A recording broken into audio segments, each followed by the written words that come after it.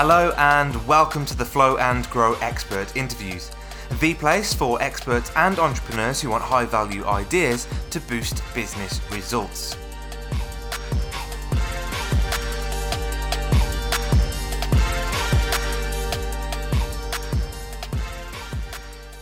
Hello everyone and welcome to another edition of Flow and Grow. I'm Tom Bailey and I'm joined today by the super successful Sadek Al-Assad. Now, Sadek, hello and a very warm welcome. Whereabouts are you in the world right now? Hi, Tom. Thank you for having me first here. I'm in Dubai. I'm in sunny Dubai. We're enjoying a nice weather. It's the perfect weather this time of year. Amazing. It's not very hot. It's not very cold. It's the perfect for outing. Excellent, perfect. And I've been to Dubai a few times and I think that's first on my list after COVID disappears. Yeah, we're expecting you, man. Excellent. I'll see you there. Okay, so off the subject of Dubai, although I could talk about it for hours, and onto the subject of Sadek. So Sadek is a business consultant and the owner of Zeta Group. He has 3 international brands within his group, and he spends most of his time transforming struggling businesses into high-performing and profitable businesses. So definitely somebody to follow on LinkedIn if you're looking to grow your business. So Sadek, thanks again for your time today. Thank you for having me again. Great. And our title today is How to Grow Successful Business Without Having All the Answers. And Sadek is going to show us how to do that in just 7 minutes. So Sadek, your time We're on the clock now. Okay. So question number 1, who are your ideal clients? Well, basically, I work with business owners who are professionals who started their own business because they like to do something and then they found themselves, they plateaued somewhere where they're unable to grow.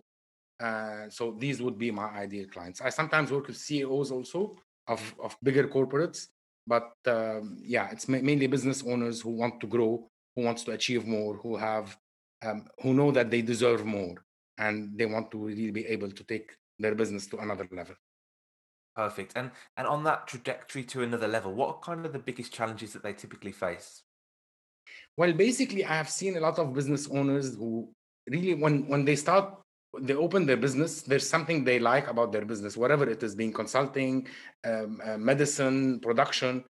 And once they start their business, they found out that there are a lot of other things that they need to deal with. There is finance, there is people, there is moods of people, of their employees, there is the motivation, the marketing, the sales, the strategy.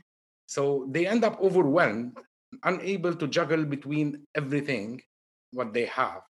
So they will either go into doing the things that they like doing and delegate everything else, or they stop doing the things that they must do, and they start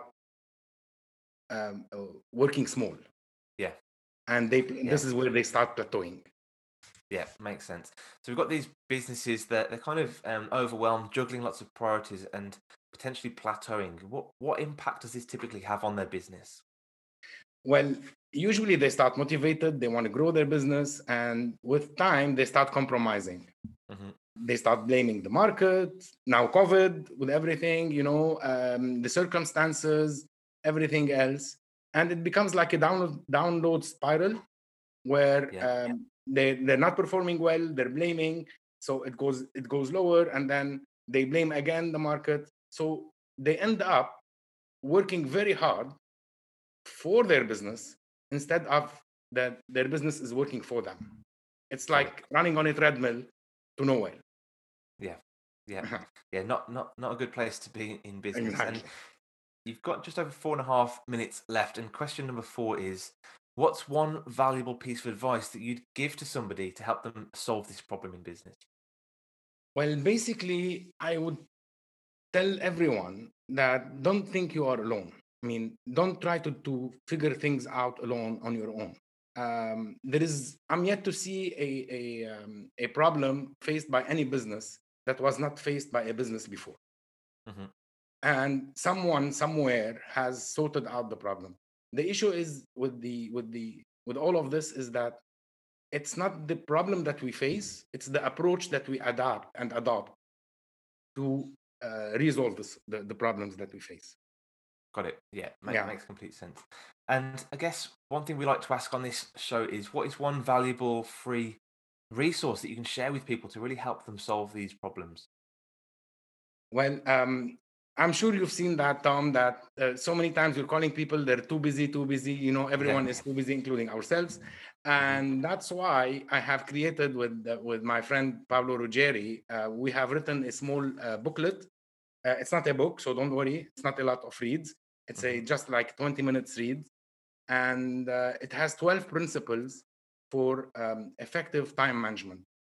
It's called Time is Not Infinite. This is it. Right. And it's available on Amazon. You can Google it on Amazon. It should be available. It's available. It's for free. There is the Kindle version. And if anyone is interested, they can contact me, and I can always email them a copy. Excellent. Perfect. So just to confirm then, get yourself over to Amazon, whichever country you're in, and type in Time is Not Infinite, 12 principles to make the best use of your time.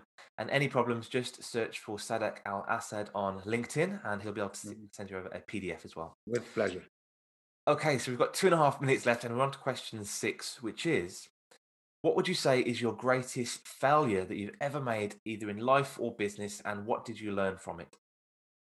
Of one? I have much more. Just one. Okay. Yeah, me too. Well, I think what would be valuable for the listeners is that I've worked 20 years in corporates, and during these 20 years, I have managed a lot of teams. I've always made sure that I had a cohesive team.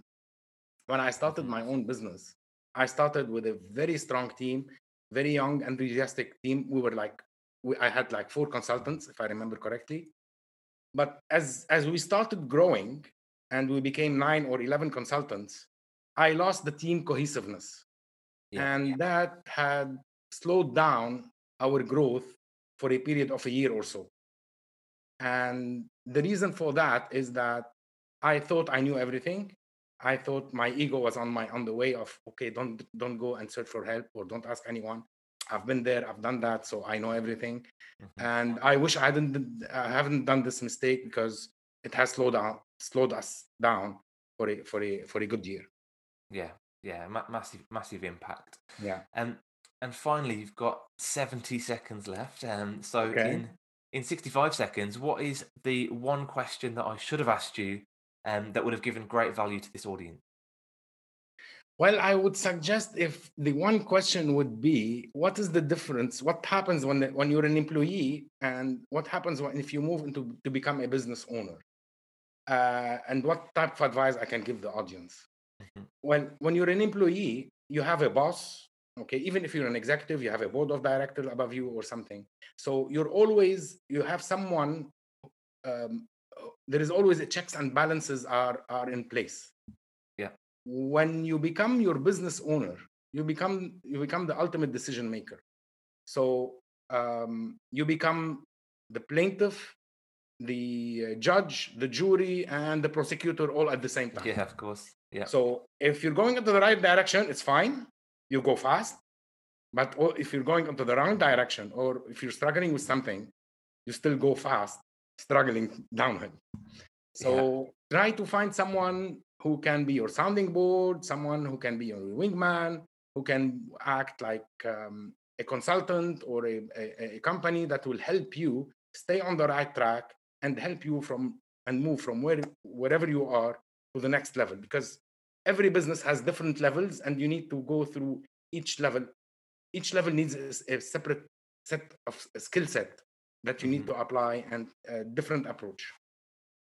So Perfect. That would be my advice to every business owner. Excellent, great. Thank you so much again for your time, and I'm looking forward to sharing this one with our audience. Thank you. Same here. Speak soon.